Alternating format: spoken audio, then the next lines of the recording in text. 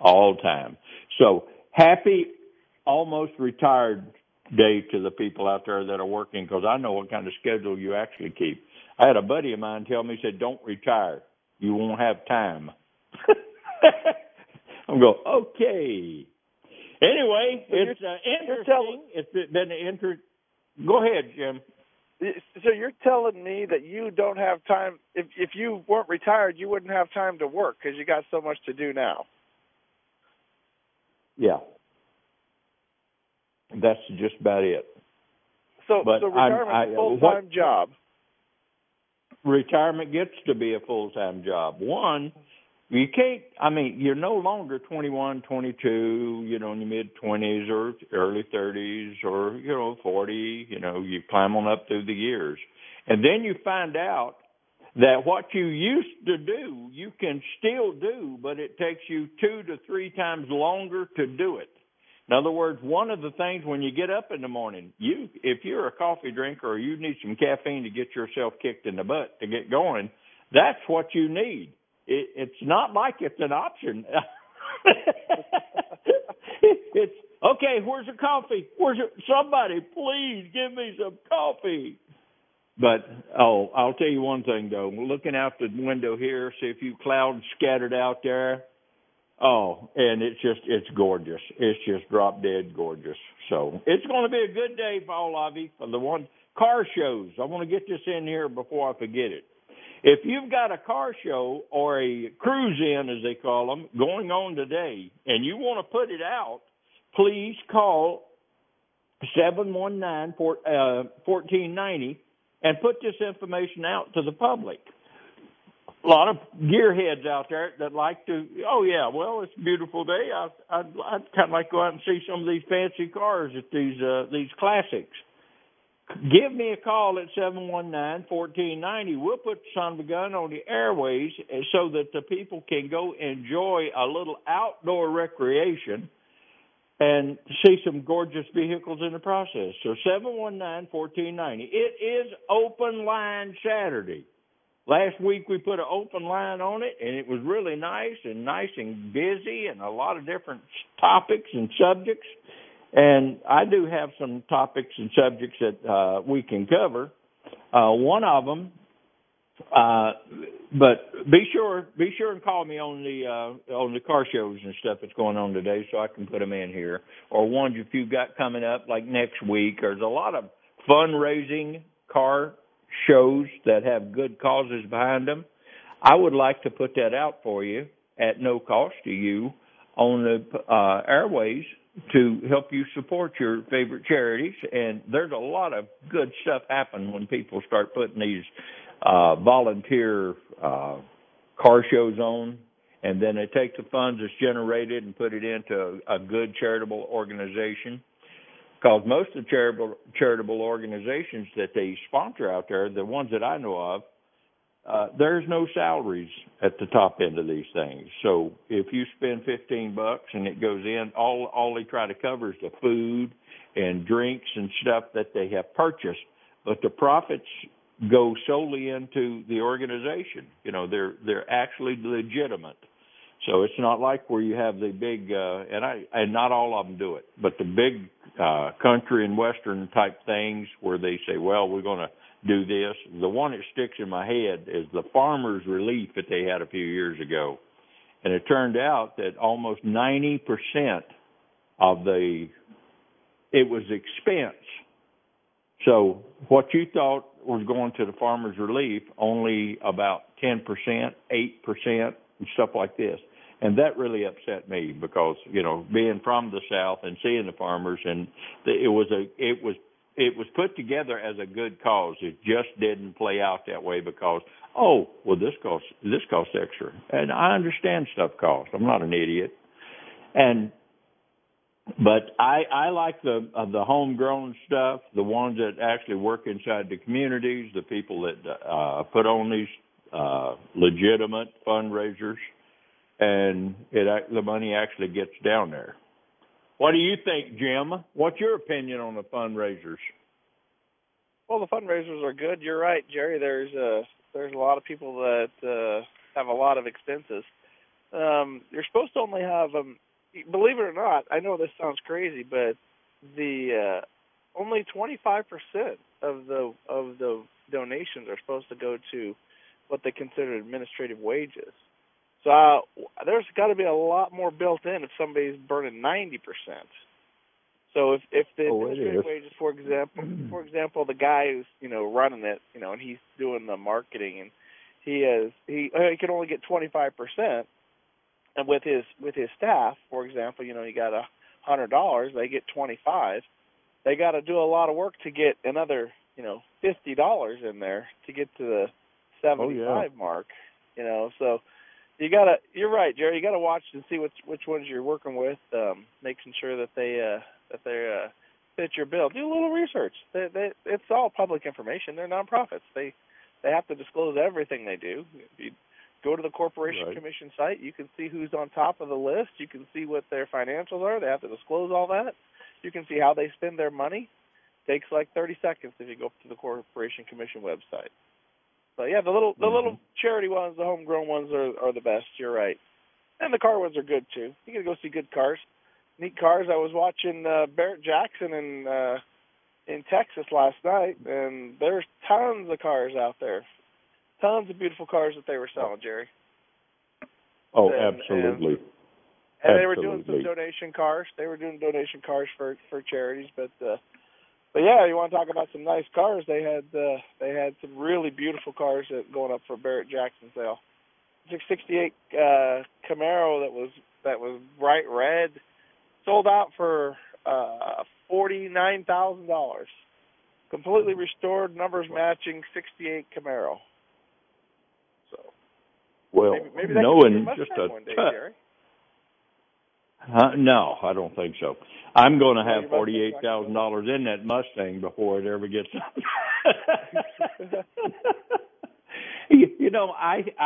I really messed up. I really did. I should have just went ahead and started checking on the Barrett Jacksons and all of these auctions, because I have watched those over the years, and there's cars sitting there that I could have bought for less money than you can't rebuild them for the money that they're bringing at the auctions. Some of them are just absolutely good deals. And when I know I had this conversation with my brother years ago, and he bought a 55 Chevrolet, or 56 Chevrolet. Beautiful car, beautiful car, beautiful car. Now you're thinking 55 Chevrolet. Okay, 55 Chevrolet when it come out was what, $1,600, $1,500, something like that, or maybe $2,000 on the high side. And oh my gosh, he paid so much money for that. He paid $5,500 for that. And I'm looking at that, and you can't buy a used anything for $5,500 that you can drive down the road. And this thing's completely redone. And I'm going, and it's not losing value. And I'm going, I cannot believe that I'm guilty. I'm not guilty of it. I mean, I've done it. Go buy a brand new vehicle, take the hit driving it as far as depreciation and driving it off the lot, and you're sitting there and you're $40,000-$50,000 into this vehicle, and then 2 years later, you're calling your insurance agent and say, hey, can you lower my premium on this vehicle? It's no longer worth that. It's depreciated 20%, 30%, 40%. And you sit there and you scratch your head. And then you love the 55 Chevrolet. Why the heck didn't I go take about $20,000 and go buy one that's already done? Get in it and drive it. And now, what I did with the Mustang is you put in Arizona, you don't go buy a car that you plan on driving as a daily driver because you like the car without air conditioning. So, if you're going to buy a car that's been already redone, then you need to look in for auxiliary air conditioning. They put on the dash so that you can actually drive these cars to a car show or take it to a northern Arizona car show or something like that and be comfortable in the process. So Back east, they don't really have that big problem except for the summertime with the heat and the humidity. That's enough to kill you by itself. But cars, love them to death.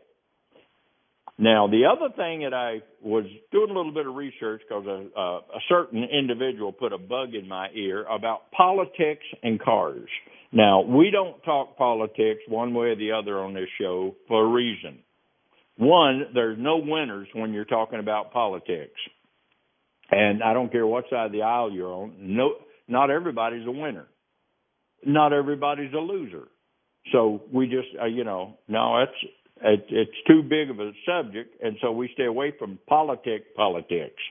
However, let's talk about the politics, for lack of a better word. I don't know what else you can say about it, in the automotive industry. And let's start with electric cars, hybrid cars, but electric cars especially, designated fuels, gas, propane, and let's get to an article that I read yesterday on politicians sitting. I think it was Michigan or Detroit. I think it's Detroit, Michigan, and or he represents that state. And he has put a bill out, and it's actually going out. And I thought, wow, in your face. It was, if you buy, I don't have the article in front of me, and I'm getting older, and I haven't had my third cup of coffee yet. But if you buy electric vehicle, they've got packages now that he's trying to push through. $7,500, reinsert the $7,500 at the taxpayer that I'm going to give Jim to buy his next electric car. Now, that, I say, okay, so, that's here. That's the only way. And this is my honest to God, unbiased opinion on electric vehicles. I love them. I think they absolutely have a place in this country. And they have a place for people's driving habits. Why, if it's so good, why do I have to give you $7,500, Jim, to buy this electric car just because it's electric? And I know what it costs to run electric vehicles versus a regular gas engine. And why do I need to give you $7,500? That's bad enough. However, if you buy an American-made electric car, you can get an additional $2,500 on it. And if you buy a union-made American car, you can get another $2,500. So you got around $12,000 going out that I'm having to pay you out of my tax dollars, so that you can drive an electric vehicle made by the union. And the politician that put this out is heavily supported by the UAW, and it was just like it was in your face. Okay, I'm going to make sure that the unions get more of their share than Honda, Volkswagen, and the other vehicles, and Nissan, that are made in the U.S., but they're non-union shops. And they wonder why everybody's always got their underwear in a wad because of stuff going on. And I thought, well, let's just talk a little bit about that. Now, Jim, I know you know a little bit about this. So we'll keep it civil, and we'll take phone calls at 719-1490. What we're doing is just trying to make some sense out of something that don't make a lot of sense. And we're going to do it as polite and as courteous and not vulgar. So 719-1490 if you'd like to get in on this. Jim, I'll let you start with some of the stuff that you've seen, and we'll be civil about it, and let's see what we can do with this for a little while. All righty. It's your turn. Well, it's your turn.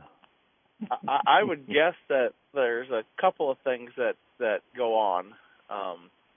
So I would imagine that the politician is supported by a special interest group who wants him to push a an energy package that uses less fossil fuels.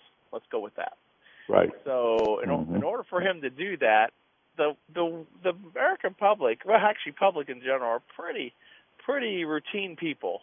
We get up, we get our coffee, we go to work, we go home, we take care of our kids, lather, rinse, repeat. We keep doing that, right? And then once in a while we go on vacation.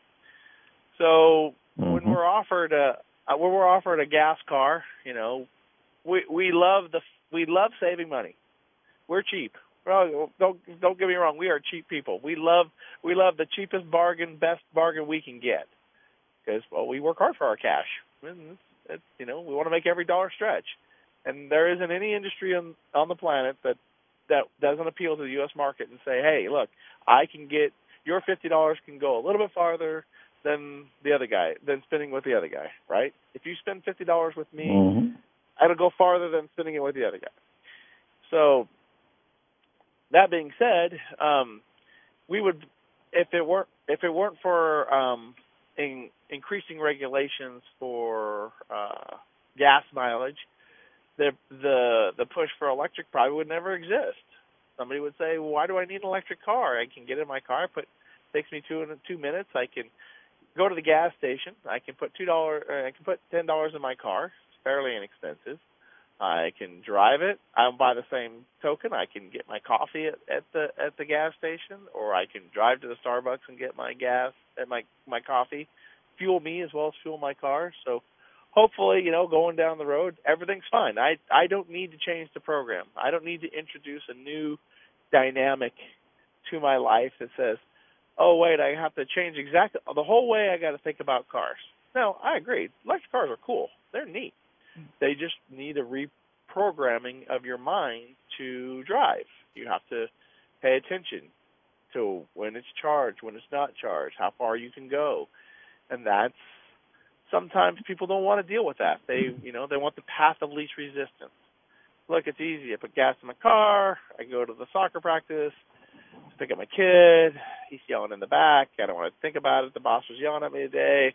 Let me get home. I stop at Pizza Hut. I got my pizza. Now life is good. Whew. You know, I don't want to think about all those other things. I don't want to think about having to charge up my car.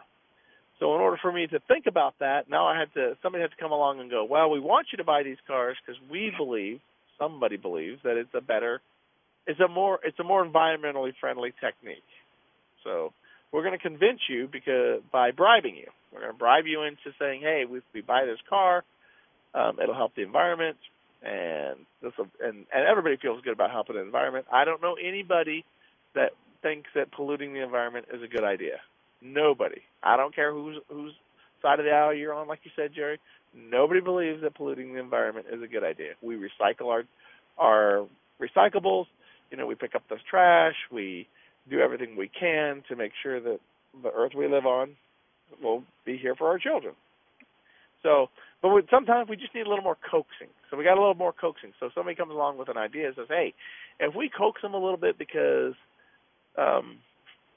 they're money-oriented, how about if we give them a little incentive to get this ball rolling? Because once we get the ball rolling, it'll be in place, and we won't have to do it anymore.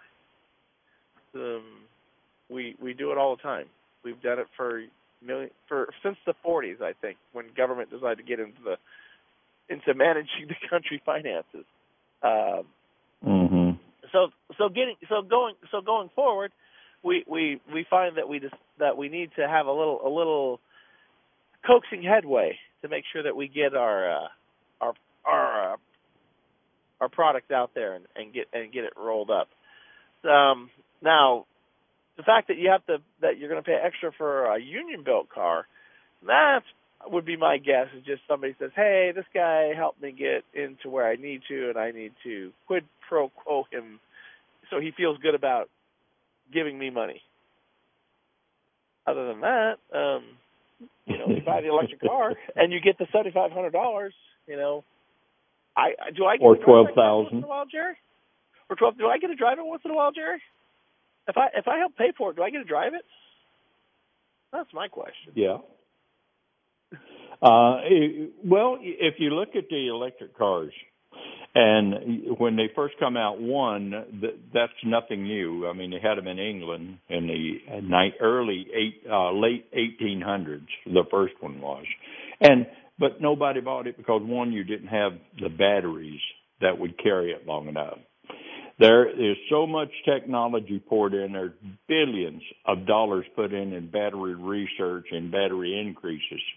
I mean, the original, when you first come out with the electric cars, they had battery packs in them, and okay, these are only going to last about 70,000. Then you're going to have to replace these things at $1,000 and blah, blah, blah. Well, none of that really come to pass. I mean, people were having to buy batteries, but very few were expiring the way that they predicted they would do. So, you actually skated a little bit. Then they come out, now you can replace the cells in the battery. You don't have to buy these expensive battery packs. Okay, so that's good. That's battery technology coming right along like it's supposed to do. Every manufacturer has money that they have to put into developing batteries. They have these subcontractors. They donate to the worthy cause to get these guys to make better batteries, and they can have the better widgets when it comes to electric cars. But when you look at the foreign automotive industry that's in Arizona all over the country now, and people will say, well, I'm not going to buy a Toyota. I'm not going to buy a Toyota because it's not made in the States. Yeah, it's made in the States. Or I'm going to buy a Toyota. They're made down south, and they're a good vehicle, and I'm just going to buy a Toyota. And because they're made in the U.S. of A. They're made in the U.S. of A., but the profit from it goes back to Japan. Okay? Same way with Honda. So when you look at that, what you think you're getting is what you're not getting. You look at Ford Motor Company. You say, okay, well, I really like a Ford truck, and I've had Ford trucks since my dad used to drive one out on the farm. I'm going to get a Ford.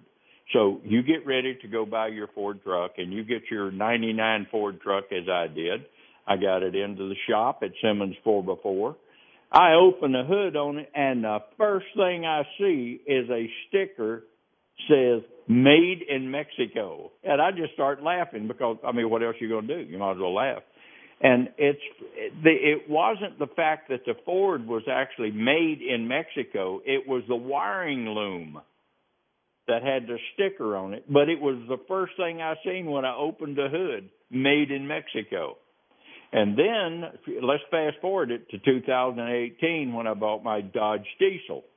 I opened the door plate on it, and I've taken a look on it because you're supposed to get familiar with your vehicle, and finding the door plate and the VIN number is the easiest part of getting used to these brand new vehicles. So I looked at it, and the first thing on the sticker was made in Mexico.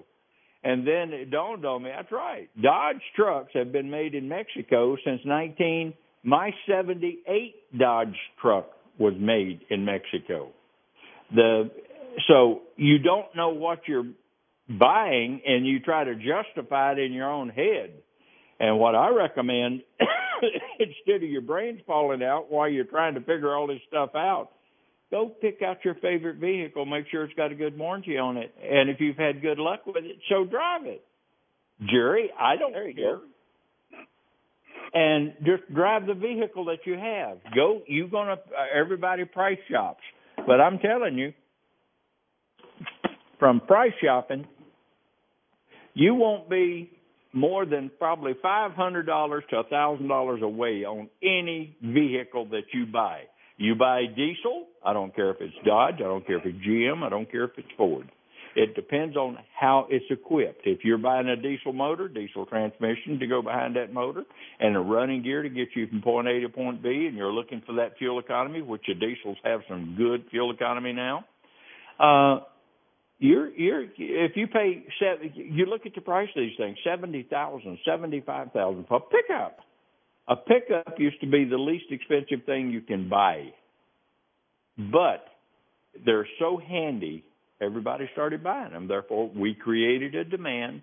The industry's not stupid. They do these researches. They say, wow, we're selling a lot of diesel trucks now. Wow, this will be a profit structure for us, so therefore we'll increase the price. Has anybody out there in the listening audience tried to buy a diesel lately or used diesel lately? I know where there's one 2000 7.3 diesel for sale today. I know where there's one. I know that it's I think it's a third owner, and it's got about 200,000 miles on it. It needs a paint job, but the engine, the 7.3, is just as strong as ever. But and it's going to sell. There is no book value on it. These, and for the ones of you looking for used diesels, you already figured that out. So it's street value. It's what the consumer demands, what they're looking for, and so everybody gets excited. I'm not buying it. That's over Blue Book, really. Don't worry, you don't have to buy it. Somebody else will, because they're buying the truck that they want. And that one, politics has nothing to do with it. That's supply and demand. That's the way the world goes. So anyway, I got a little off the subject here of politics in the automotive. But to be right up front and say, we're going to give you an extra $2,500 if you buy an American-made diesel or car, and then we're going to give you another $2,500 credit, up to $12,000 credit on these vehicles if you buy a union. And I'm going, oh, my gosh, somebody's got to be pulling their hair out of their head now, because this just doesn't seem like it's fair trade. And I'm just wondering how far the government's going to get into that, which I already know. And, yeah. All right, let's go to the lines. Who we got? You guys got Emilio on line one. Emilio, good morning. Welcome to the show. Good morning, my friend. Listen, I was looking at one of these things that about these electric vehicles that you seem to like a lot, and they were saying that all that extra cobalt, lithium, and all that extra minerals that they got to put in, they got to dig, I don't know what, about 10 acres of, they could dig those minerals out for those electric, for just one car. But they don't tell you that. And you do a lot of research and all that. Maybe you could check up on it. No, you're pretty correct. You're pretty correct. Those minerals are very rare, and they're hard to come by. That's the reason the price on them is so expensive. But you are absolutely correct on that. But if you look at the whole premises of that is kind of confusing to me a little bit. That's because I don't have another word to describe it right now. We'll just go with confusion. Well, this administration, they don't want to, dig coal, and they gave up the gas, Excel, and all that, and you think them environmentalists are going to, well, they probably already, well, like you say, the union already probably paid them off anyway, so what's the big deal, Well, but I just want to know, I heard that on the radio the other day, and I'm going to talk to Jerry about that, because they have to dig a lot of holes for out of the earth to get those expensive minerals or whatever that they use on them cars. Well, you remember here a few weeks back we did the thing on stealing catalytic converters? Right. That's the same mineral stuff that's in those. That's the reason they're so popular right now, as far as the theft on them is going. You really, instead of stealing catalytic converters, they're going to be stealing batteries, well, stealing the batteries is a little bit harder to get. Yeah, probably so. A catalytic, probably get rid of the average. Yeah, the average time on a cat to steal is under 2 minutes. And so, it's the catalytic converter theft industry is doing very well right now from the information that I can scrape up. And it's because the minerals that they can get out of the catalytic converter and the chemicals and stuff that they need. And that's the reason they are such a big commodity right now. And it's a lot bigger than what people actually realize, too. because a lot of the stuff that's stolen or handled there's fraud in the industry like there is every place else. You But think that I've seen a guy on the TV that he was painting the catalytic red, and then he put a bunch of numbers on there. Do you think that's going to help deter from us getting stolen? No. I don't think so either. They've got to have, most of your catalytic converters have a number on them, but it's a part number that tell you what model vehicle they go on. It doesn't tell you that it belongs to Jim's car. It doesn't tell you that it belongs to Emilio's car. It just tells you there's a part number on it. And so until they go to tie it in, and then there's so many of them, and since there's not a human death or a human issue other than because insurance will replace a stolen catalytic converter. That gets a lot that paint they go to last too long around. Anyway, I was thinking about it, they get up there. I don't know, you've said that before, they get up so hot that, they almost melt. So, they also, remember here a few years ago when they used to say, be careful in Arizona when you're driving, don't park off-road in high grass with a engine idling because it'll start fires. There was a lot of fires started like that, until people realized that, hey, we can't do this. I mean, we're going to sit here and we're going to burn our own car down. We're out hunting. We won't even be able to get back to Tucson. So that was an issue. Yeah, I remember that. So, there's a lot of stuff involved here. But I thought I'd give you my 2 cents. I've heard that on the radio, and you said it is open line, so take care. God bless. It is open line. Thanks, buddy. Appreciate it. Bye. 719-1490, 719-1490. We'll get headed in the right direction shortly. We are in the right direction, but there's so daggone much about it. Trying to organize it a little bit so my hair don't start falling out and any more than what it has. But 719-1490. Any comments you have? It's an open line. We can talk about anything from. I do have some stuff on towing and overheating when you're towing, but we can stay. What else you want to go into the automotive? Automotive has really made a big change, and you got to look at everything when you're looking at this stuff. You got to look at the lobbying groups that they form because that's a lot of good money out there, big money being spent. To say, okay, Jerry, I want your Dodge painted black. Okay, in order for car dealers to go ahead and come up with their paint schemes and stuff, they do it on research. So somebody's always researching, and I'm not talking about the ones that call you and tell you that your warranty's expired, or I'm talking about actual research. They do the research. They find out, okay, what's the most popular paint colors?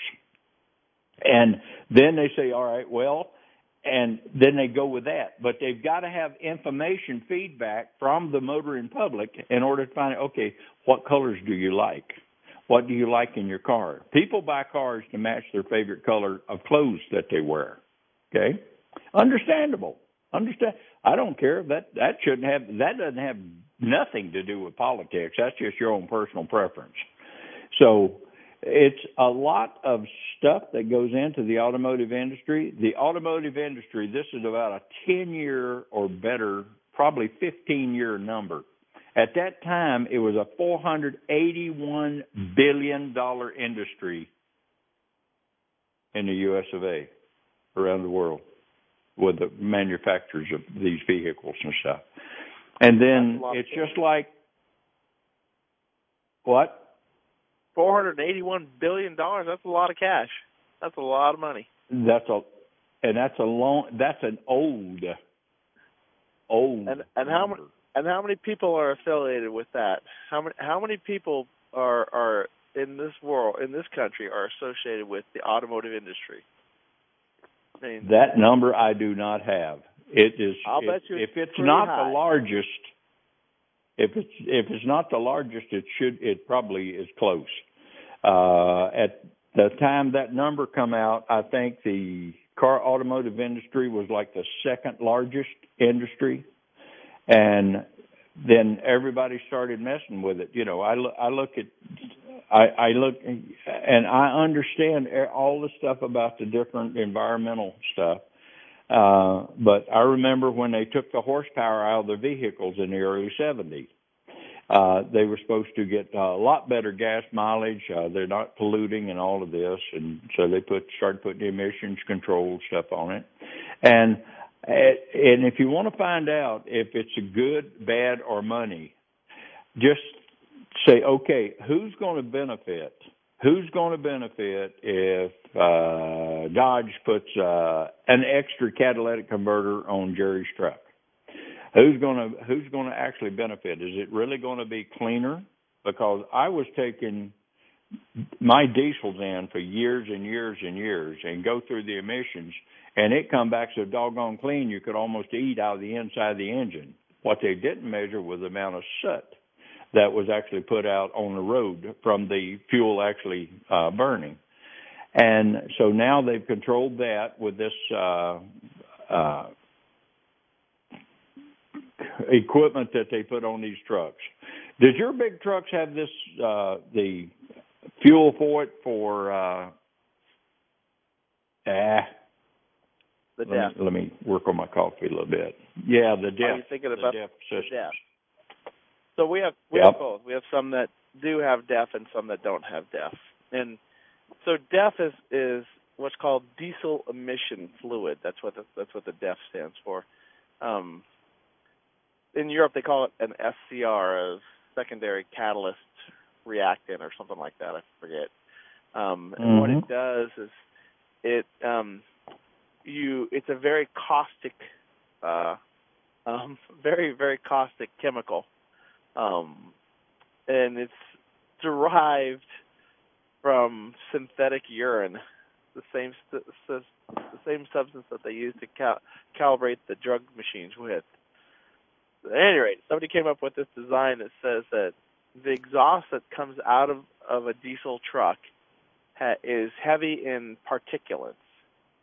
So what that means is that in lieu of having carbon dioxide, which is a greenhouse gas, the diesel emissions are heavy in particulates. So they shield the atmosphere from sunlight, and the sunlight then is reflected back, causing similar to carbon dioxide, a greenhouse gas heating. So and it affects the ozone. Yeah, it affects the ozone. The sun can't radiate from the ground back into outer space, so it reflects back, and that causes global warming. That's the theory. Couldn't tell you if it works or not. So somebody came up with this idea and said, look, in 2000 they did a study, and in 2003 they put the first line of diesel emissions on trucks, and it went down like 85%. And so then in 2007 they did another round, and in 2010 they did a round, and in 2013 they did a round. And about 13 is they've kind of leveled out right now. So 13 is when they have what they call the diesel emission fluid. And what it does is kind of an interesting item. It doesn't burn in your engine per se. What they do is they inject it into the exhaust. So right in front of the catalytic converter for a diesel, which they call a particulate can, it goes through and it ignites it, and it takes the exhaust and it superheats it like a jet engine. It just burns all the impurities out of it. So when the exhaust gases go out, everything that comes out is what they would consider an inert gas or an inert particle. And then as it flows through it does this burning in the chamber, and then it hits the particulate can, which is supposed to catch all the heavy particles, like the catalytic converter. It's more like a trap. Don't think of it as a catalytic converter actually changes the chemical of the exhaust. The particulate can actually captures the particles that come out, so that when the exhaust goes out, it's as clean as you can get it. So it's been changed from a particulate filled gas to an inert gas. So now it's a gas that won't harm the environment as much. Mm-hmm. EPA says it still does, but it doesn't. So the diesel emission fluid is very, very caustic.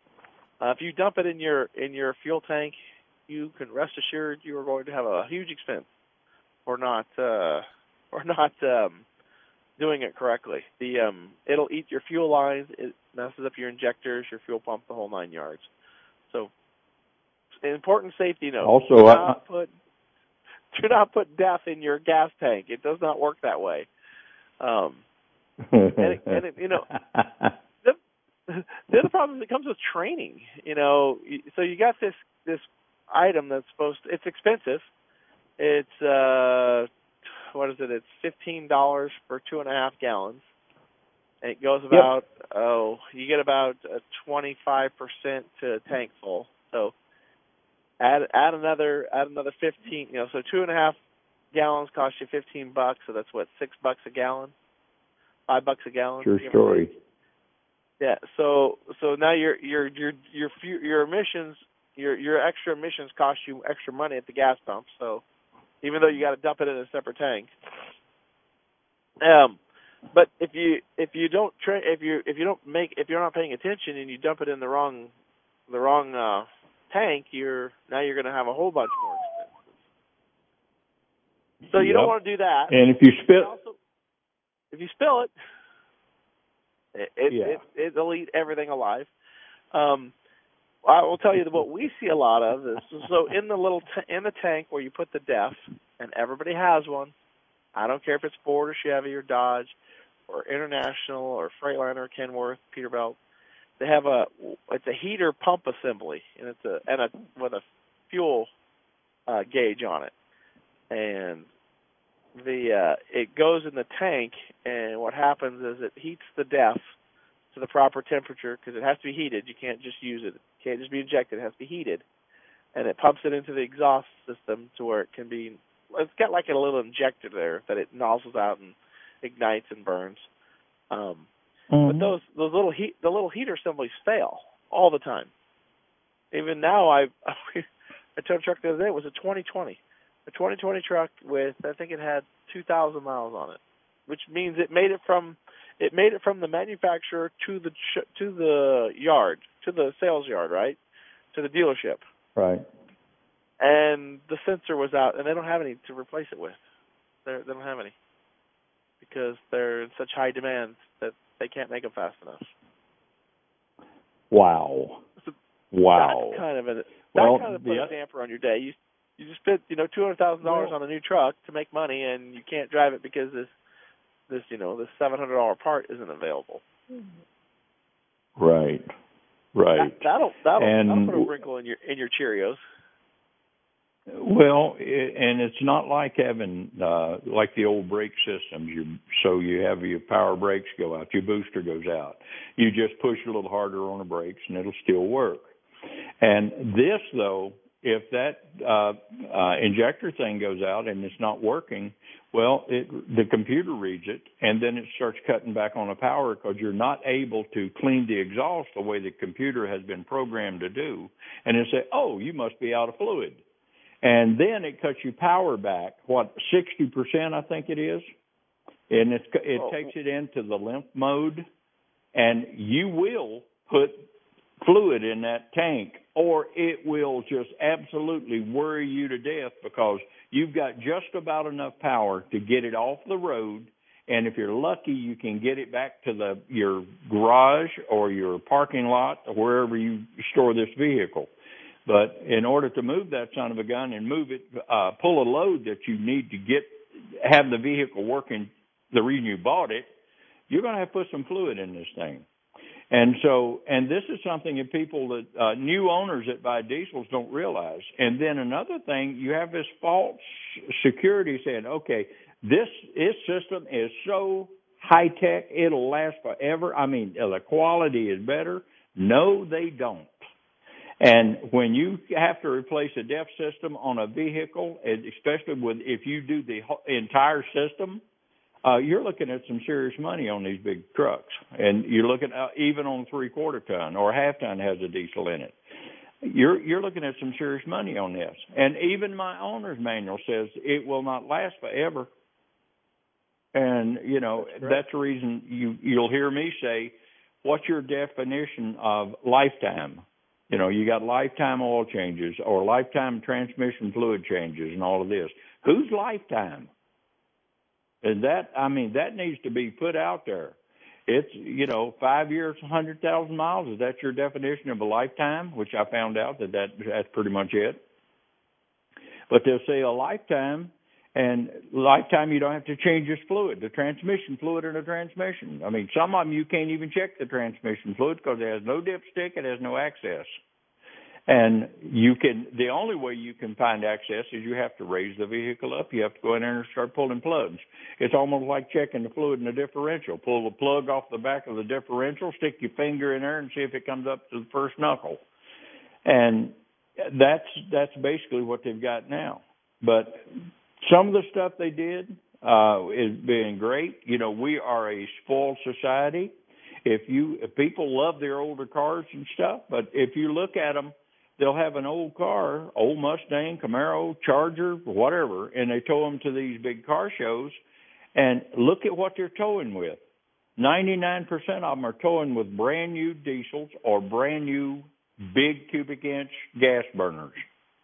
And they can fix that car that's on the trailer any day of the week, do anything to it, they can work on it. And they raise the hood on that vehicle that they're towing with and go, oh my God, what's this? You can't even identify it as an engine anymore because of everything it has on there. So when people are buying these trucks, that's the reason the used diesels right now seem to be at an absolute premium, if you can even find one, is they're a little bit more simpler. But I've got injector pumps, older diesels, they're made to run with a higher lube inside the fuel that they burn, and you don't bother putting an additive in there because somebody said, oh, you can run this stuff is compatible. No, it's not.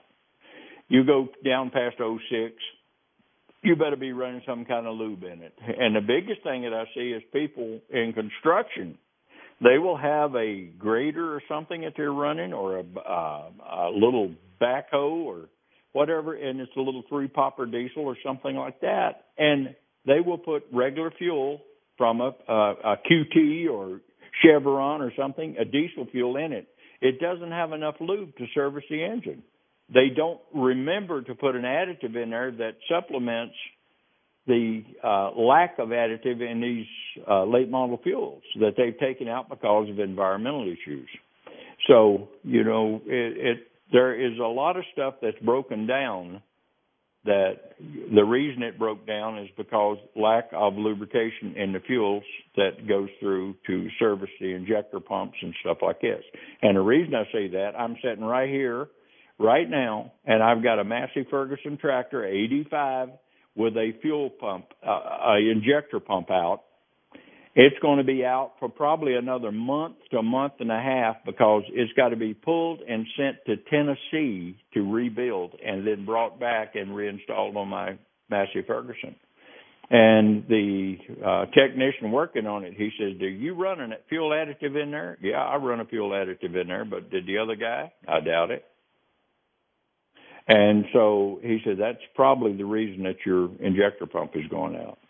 But for the people that have the diesels and the older diesels, the 06s, I would go 07 and back. You need to run an additive, a fuel additive that has a lube in it. It helps keep the fuel cleaner. It helps keep it moving through, and it has an additional lube in it to replace the lube that you lost. Now, there is a way you can get around this. You can run a biofuel additive. A biofuel, you can run a 20%. My diesel is designed to where I can run a 20% biofuel in there. If I run a 20% mix with my diesel, it runs cleaner. It has plenty of lube in it, and it keeps the system cleaner. So, if you want to run, you can run anywhere from a 5 to a 99 biofuel in these diesels now. If you run a 99 in it, you better make sure In fact, I don't even recommend you run a 99%. Run 20 is about as most as you want to go in it. You could put 5% in a diesel, and it takes a lubricity factor back to 1996 or 95 or something like that. But that will handle the lube that you need in these diesels. And people, they just don't know it. They just don't know it. You know, they go buy diesel fuel. Diesel fuel is diesel fuel. No, it's not. Not anymore. And gasoline's the same way. They've changed the additives in gasoline. From the time that I was a boy, buying this gas that was cheaper than the son of a gun, it was designed to keep the valves clean. Now they're putting a different type of additive in it. They going, well, the valves is a byproduct, so we've got to service the injectors. So they put the fuel cleaner in there that'll service the injectors, and it's not as good as the old additive that they had in there to clean the back of the valves. So your back of your valves take a beating, but your injectors are clean. So, you know, it's a growing change that has come apart. But you've got to remember to tell people, you know, the old valve seats in them were used to a good additive, a lube compound, and then when they got away from that, the valve seats started coming out because they didn't have the proper lube in them.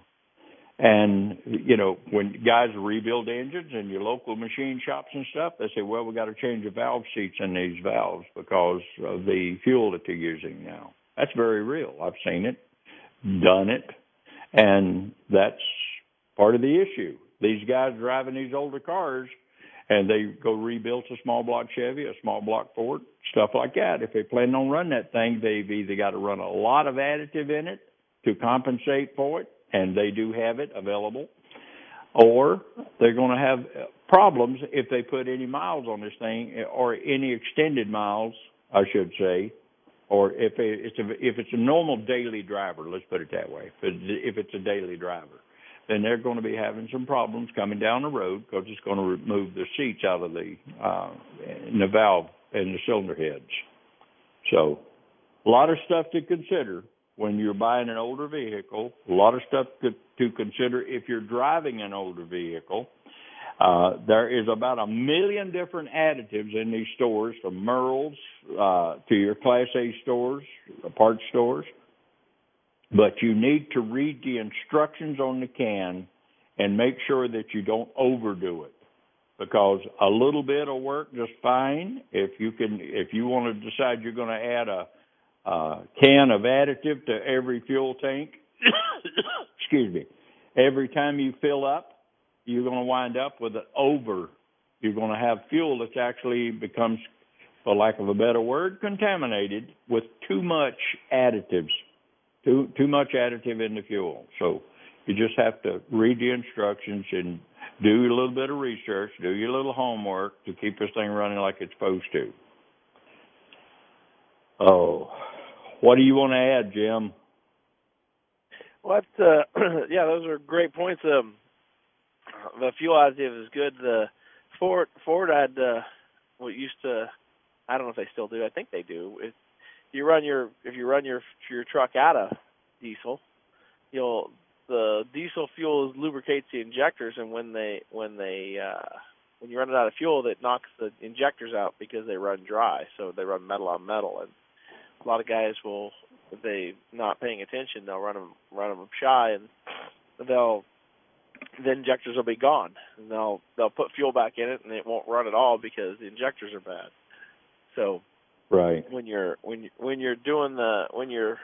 have your additives in there, you might get maybe a little bit more life if you hopefully you don't run them too much out of fuel. There was something I was going to tell you, and I lost it because you'd said something earlier, and I had thought about something, and it's my senior moments kicking in, Jerry. You say I'm not as old as you. Well, that's all right. Days. I'm thinking my senior moments are coming more frequently than they used to. So they don't get any better. Get used to it. They that's just the get reason used I to carry it. a redneck Palm Pilot. I sit here, and when you say something and it triggers something, first thing I do is grab my notepad and start writing it down if I have a comment about it. Because if I don't, within a minute or two, I won't even remember what you said, and I won't even comment on it. So that's the reason I keep a pen and pad right in front of me when I'm doing this show, to write down the important stuff. Redneck Palm Pilot. I've not heard that. That's a good one. You know, I carry a pen with me all the time because you can't do damage without a pen. You know, that's the way you do the most damage on the planet is with a pen. So that's right. You're I'll have to absolutely keep my correct. I have to keep my Redneck Palm Pilot available. I don't have one in front of me right now. But at any rate, on the additives, you know, if you're running your older equipment, I will tell you that you need to check your fuel. If you're running equipment, you know the fuel gets, just like in gas, it gets old and the diesel coagulates. It gets varnishy. We had a machine go down because we didn't use it, and we started running it, and the varnish in the fuel knocked the injector pump out because it was you know it wouldn't work. It was too thick. Right. You know, there was too much crud in it. So, you know, an injector pump on a loader, it was about $6,000 for the pump. You know, that's not something you really want to write home about. So, keep you know. All right. Well, we're coming up to the top of the hour. We got about probably 20 seconds left, and so wow, this hour went by blister quick. 719-1490. Please join us second hour. And by the way, I have 2 tickets for callers number 1 and 2 to the race tonight at Tucson Speedway, 719-1490, and then I'll have another pair coming up after the break because I don't have time to get it in. We'll be right back with the Simmons Car Care Show right here on ESPN Tucson right after this break. From the